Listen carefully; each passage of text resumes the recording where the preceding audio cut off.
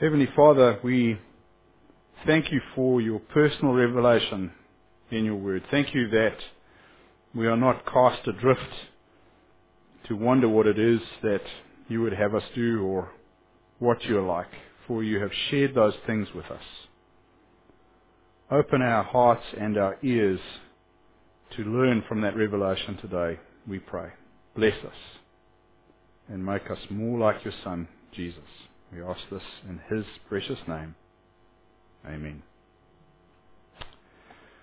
I'm sure it'll come as a great surprise to you that we're in Revelation again this week.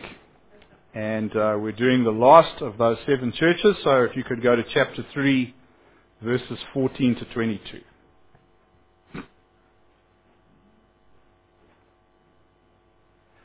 Self-reliance. The Collins English Dictionary gives us this definition. Self-reliance is the ability to do things and make decisions by yourself without needing other people to help you. It's a very popular idea. If you do a little internet search on the term, it'll give you lots and lots of inspirational quotes. Here's just one.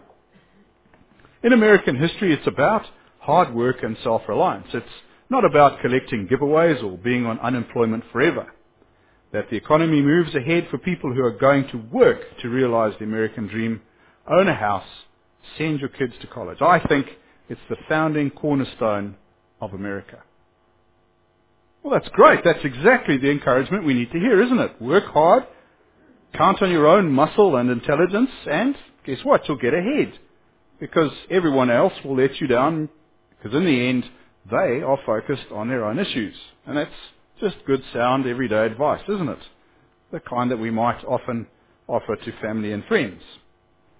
Now, you probably don't know who this chap Ryan Zinke is, the fellow who's responsible for that quote. And it seems that he's a very impressive man. He played college football, and in case you don't know, that's a really big deal in the States. He has not one, but 2 master's degrees, and he's an ex-Navy SEAL, and he's a successful businessman, and he's currently serving as the United States Secretary of the Interior in the Trump administration. So I reckon he'd know quite a lot about self-reliance. But must he be right because of all that experience? Here's another quote then from a man whose name you will more likely recognize, and he has a quite different take on it though. The most dangerous thing in the world is the sin of self-reliance and the stupor of worldliness. So who's right? Ryan Zinke or John Piper? I hope that by the end of today's sermon you will know the answer for sure. Let's read then Revelation 3, starting in verse 14. The lukewarm church. And to the angel of the church of the Laodiceans write, these things says the Amen, the faithful and true witness, the beginning of the creation of God. Because you say, I am rich, have become wealthy and have need of nothing, and do not know that you are wretched, miserable, poor, blind and naked, I counsel you to buy from me gold refined in the fire, that you may be rich, and white garments, that you may be clothed, that the shame of your nakedness may not be revealed, and anoint your eyes with eye salve, that you may see. As many as I love, I rebuke and chasten. Therefore be zealous and repent. Behold, I stand at the door and knock. If anyone hears my voice and opens the door, I will come in to him and dine with him, and he with me. To him who overcomes, I will grant to sit with me on my throne, as I also overcame and sat down with my Father on his throne. He who has an ear, let him hear what the Spirit says to the churches. Well, first off, we need to provide some background as we have so far. What do we know about this city, Laodicea? Well, interestingly, its name is made up from joining 2 words together that mean people and rule. So it means people ruling. And that's very appropriate for this letter, as we shall see, because the problem with this church is that they were living out that description and had put people rather than God as first in the church. They were self-reliant rather than God-reliant as they ought to be. As far as business was concerned, like many of the churches in this section, it was situated well inland and on an important trade route, and by the time John had written Revelation was already at least 300 years old. Situated in a turbulent part of the world, it had passed through several different conquerors' hands until coming under Roman control around about 133 BC. So by the time this letter was written, the Romans had been in charge for some time. Apart from the obvious benefits of being on a trade route, Laodicea was particularly known for its black wool, the advancement of science and literature, and it also boasted a medical school. And aside from the obvious Gentile inhabitants, there was also a substantial Jewish community. Commentators have estimated that there were around 7,000 adult male Jews there, and they did that by working backwards from the amount of gold that was recorded as being sent back to Jerusalem as temple tax. That's an amazing thing, isn't it? That we can look back in history and somebody's written down that 2,000 years ago they sent back 20 kilos of gold. It's the most interesting thing. So Laodicea was a bustling and wealthy place, and one would have expected that there would have been a lot of opportunities for the word of the gospel to spread there.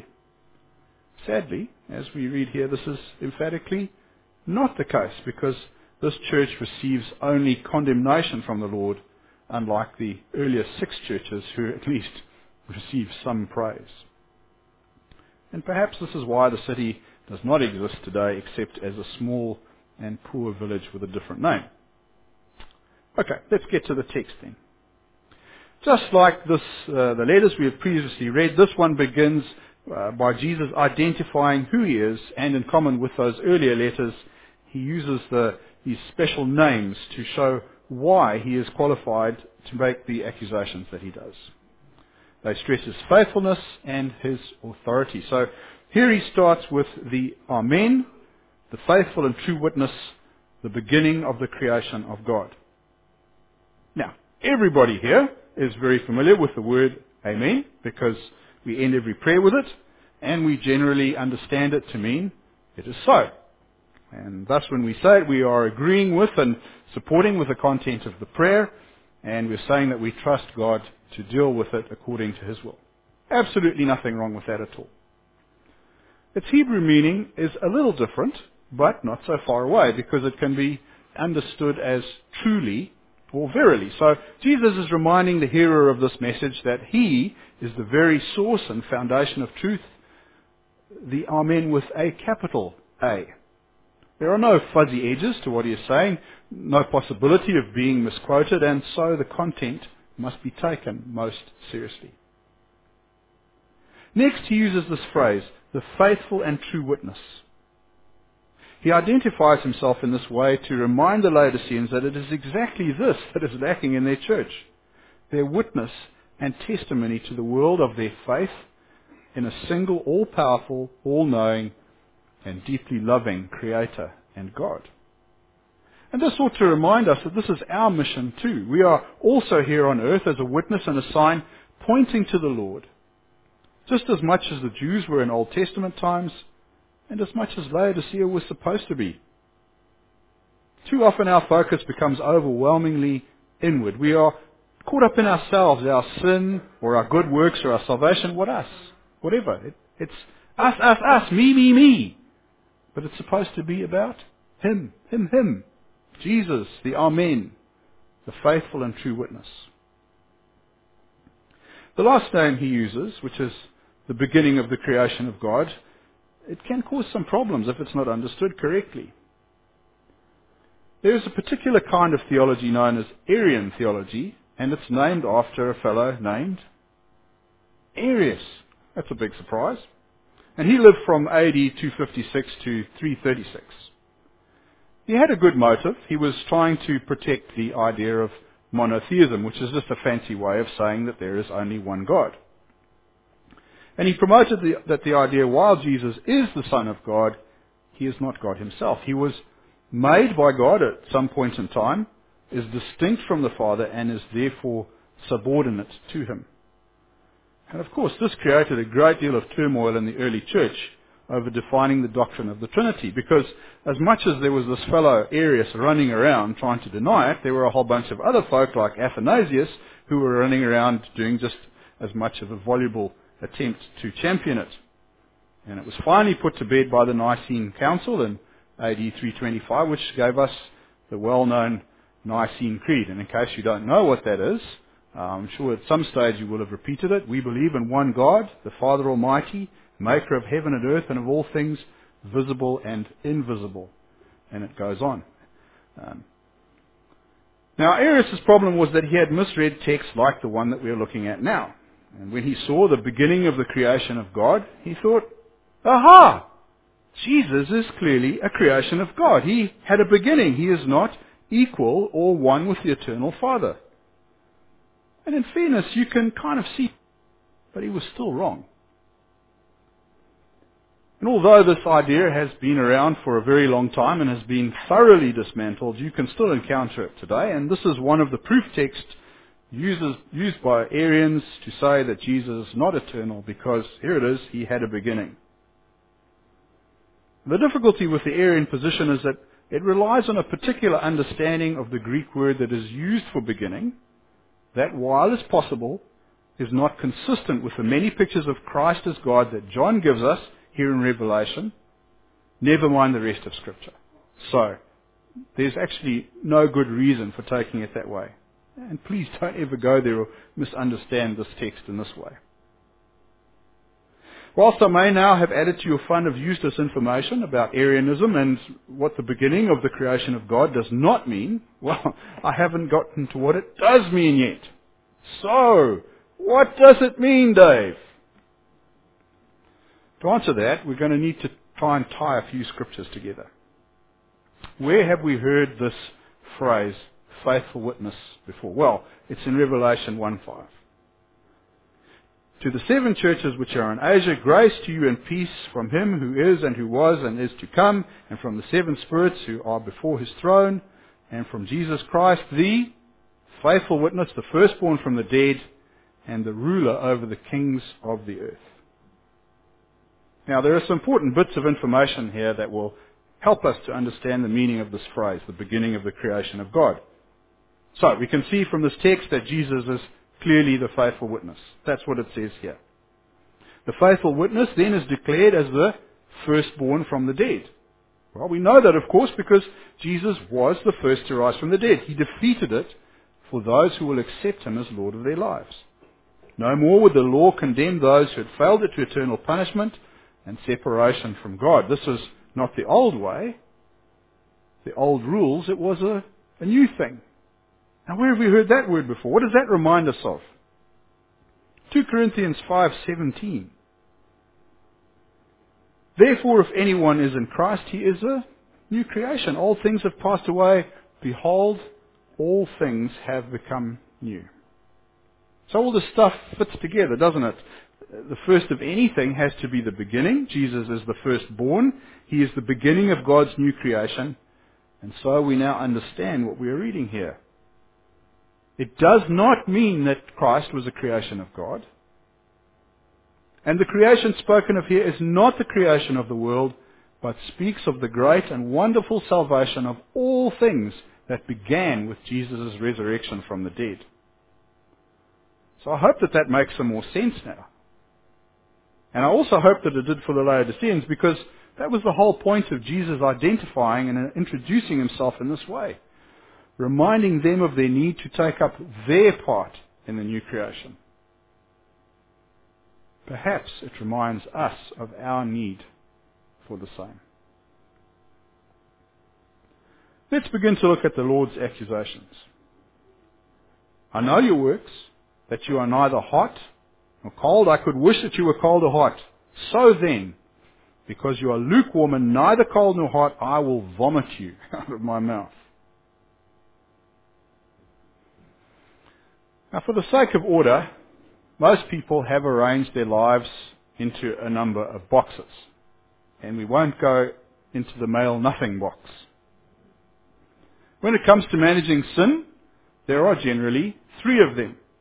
There is a sin box for the bad stuff like lies, and pointlessly shouting at people at roundabouts who don't use their indicators and can't hear you properly anyway. And then there's a good deeds box for having a quiet time regularly and popping that hundy into the offering bag. And then there is a mushy sort of third box for other stuff like haircuts and mowing the lawn. I mean, is mowing the lawn sinful? Maybe if you did it naked. Maybe not. So let's just stick that in the mushy box for now. The problem is that God does not see things in this way. Because for Him, there are only two boxes.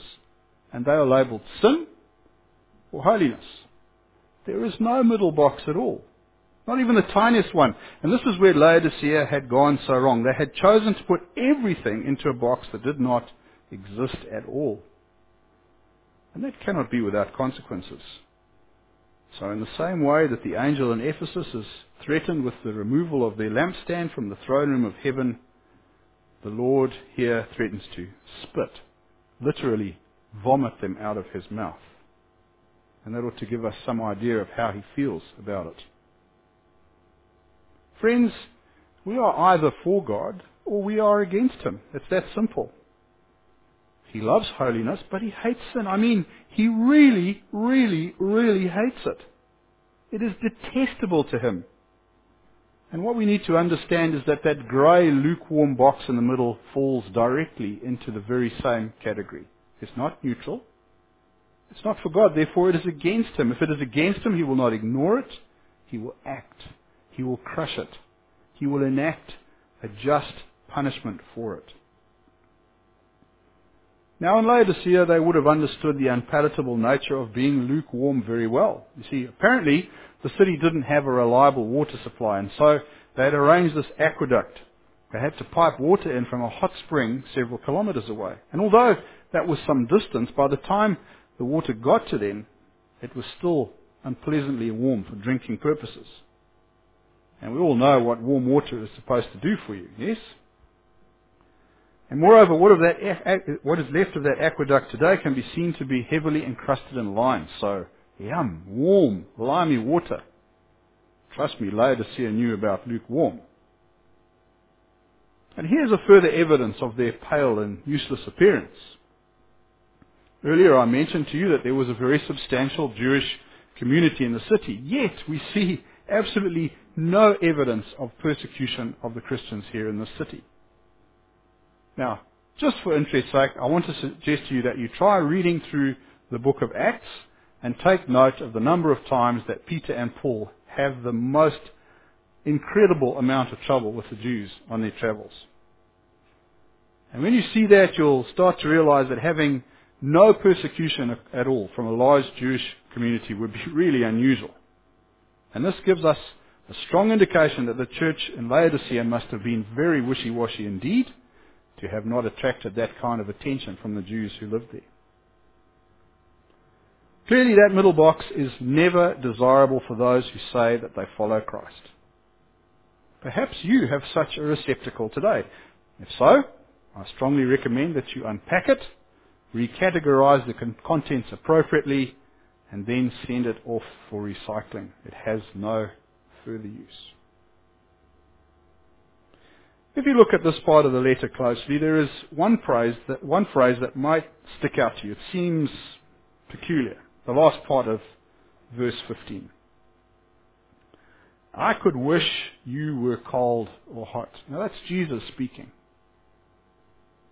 It's easy to understand why the Lord would want somebody to be hot, to be fully engaged and aligned with His will and purposes.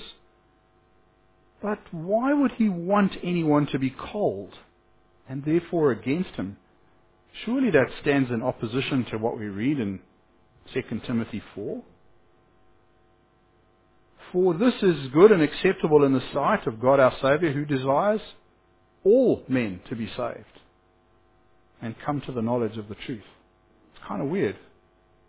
I wish you were cold, but I want all men to come to be saved. I believe the answer is that if you are lukewarm, well, you're going neither way, neither up nor down, left or right. If you are hot, then your position is known and certain. Remember what Colfane told us last week about the perseverance of the saints. God will not withdraw his salvation. But if you are cold, then at least there is a chance that you will change your mind, that you will repent and follow Christ.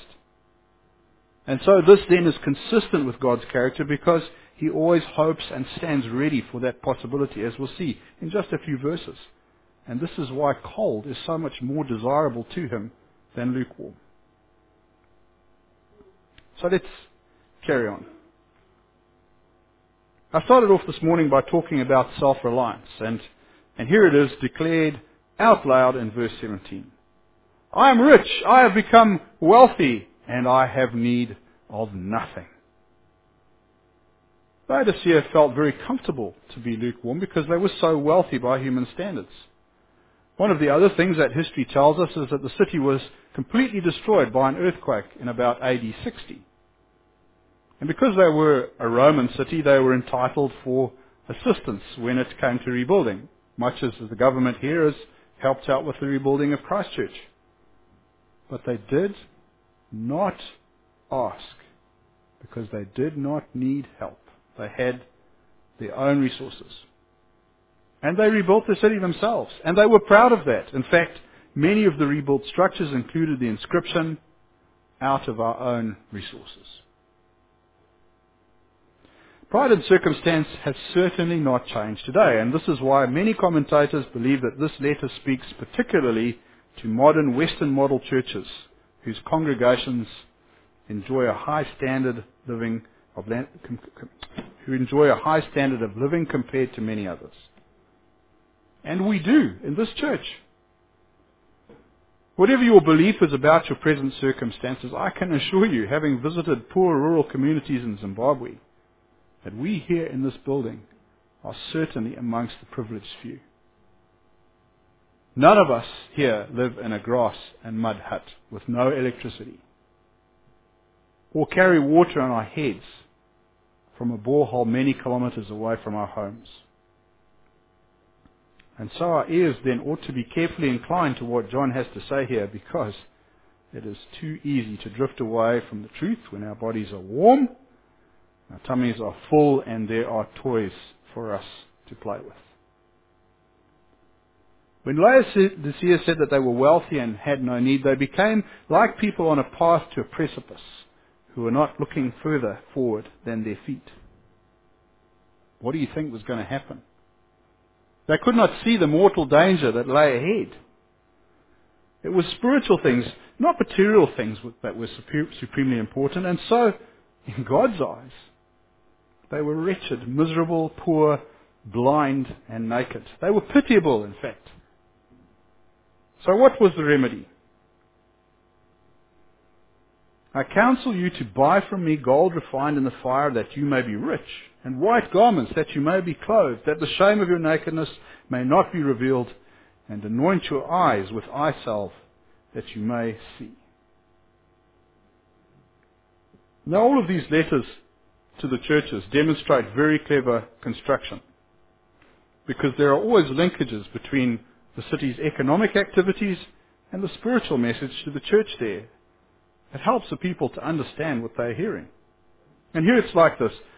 Wealth in Laodicea was measured in gold.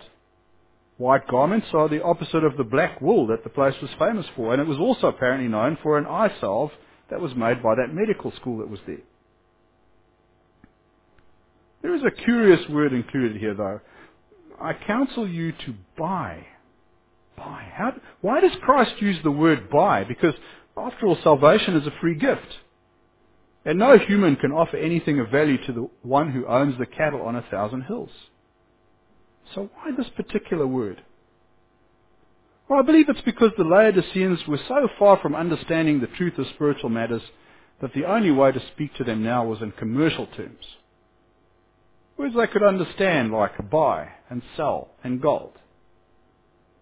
And in reality, there truly was a price to be paid. In order to escape the shame of their poverty and blindness and nakedness, they would need to give up their reliance on material wealth, which, for those who have come to rely on such things, is a very high price indeed. And so the word buy is completely appropriate here for these people. Of course, the things that they are told to buy here are symbolic, not real. Gold refined by fire is a biblical symbol for purity. White clothing to cover nakedness symbolizes the same, although the purity suggested has mostly to do with not becoming stained by idols. And in the same vein, the association of shame and nakedness is common Old Testament language, also related to participation in idolatry. Now, why are we talking about idols here? Because they're funny-looking things on a pole, aren't they? Well, they can be. But idolatry just really means putting anything at all above God in terms of reverence. For instance, you may have an unhealthy compulsion to buy shoes, like my wife. And I can bravely say that because she's in London at the moment. Oh, please don't say that. Here, of course, we have already seen how the Laodiceans have done this with money and also themselves. For their stubborn self-reliance has caused them to forget that God is the provider and sustainer of everything. And therefore, accusations of idolatry and recommendations for its remedy are thoroughly deserved and needed. The failings of the church in Laodicea point to profound spiritual blindness. Otherwise, how could they fail to see the very obvious blessings of God that were delivered to them daily, let alone forget the larger and more precious gift of salvation? And once again here we see this clever association between John's letter and the things that the city was famous for. If you remember from earlier, an eye salve was one of the things that Laodicea exported. And here it is, recommended for spiritual blindness. Perhaps you shouldn't be wasting that stuff on others as the counsel. Use it on your own eyes so that you might see what is really important. Now, I want to hold it right here because it's possible by now that my explanation has become a little bit remote, a slightly too scholarly exposition of the scripture that's gone a bit long. Something that happened somewhere else, to someone else, some thousands of years ago. So I want to try and take you on a little journey of imagination. Imagine that you are the church of Laodicea.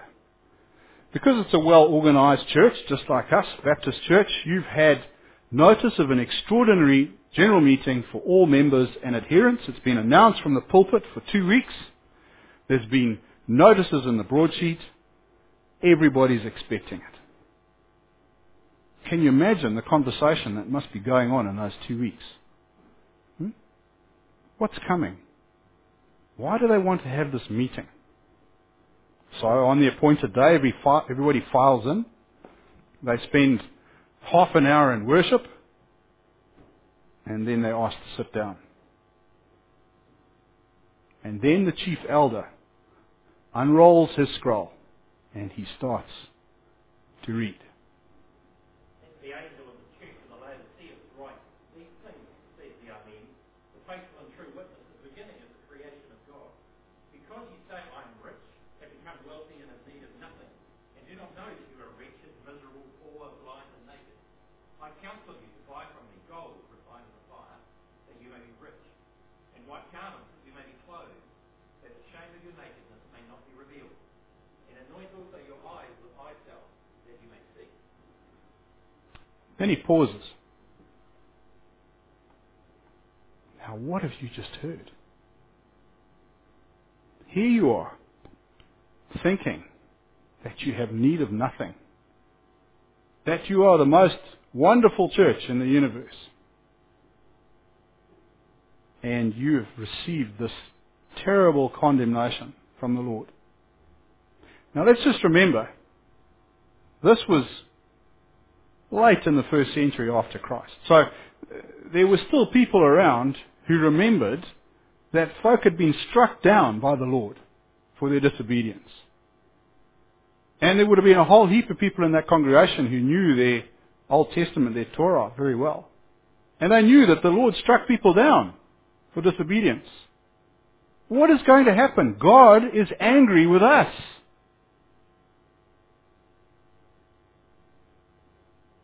And then the elder begins to read again. As many as I love, I rebuke and chasten. Therefore be zealous and repent. Behold, I stand at the door and knock. If anyone hears my voice and opens the door, I will come into him and dine with him, and he with me.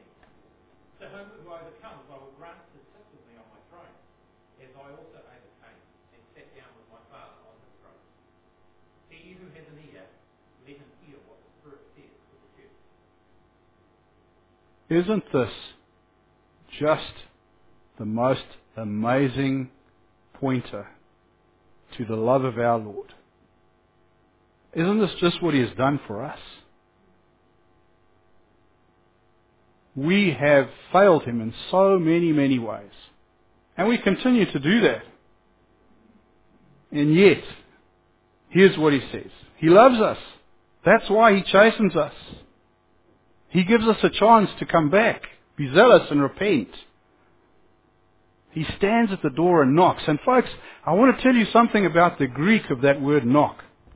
It's not like when you go to somebody's house and you arrive there and you can't see anybody around, but you know you've got to try, so you kind of go and you go, and then you wait 2 seconds, and maybe if you're really keen you go, and then you go away. That's not what we're talking about here. I'm standing at the door and knocking is what it says. It's, Dave, come out. I can smell that you're in there.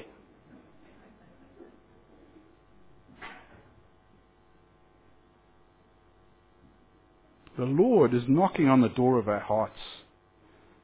He's asking us not to be self-reliant. He wants to come in and share a meal with us. He wants to share His throne with us. So we have to ask ourselves, have we fallen prey to the idolatry of self-reliance? Are we lukewarm in our faith? Well, if we are, then open the door. Listen to those knocks. Be zealous and repent. And the Lord will forgive you and dine with you. What a marvelous, undeserved privilege. We can only thank and praise Him for it. So, I'll leave you with that. Let us pray.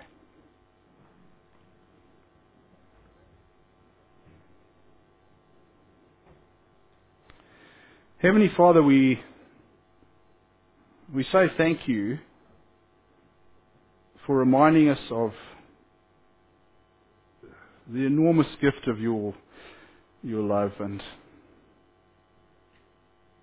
for your desire to be involved in our lives. And thank you really just isn't a big enough word, because we know about holding grudges when somebody does something against us, and we find it hard to understand how it is that we can do so much against you and yet you just come in. You knock on the door of our hearts.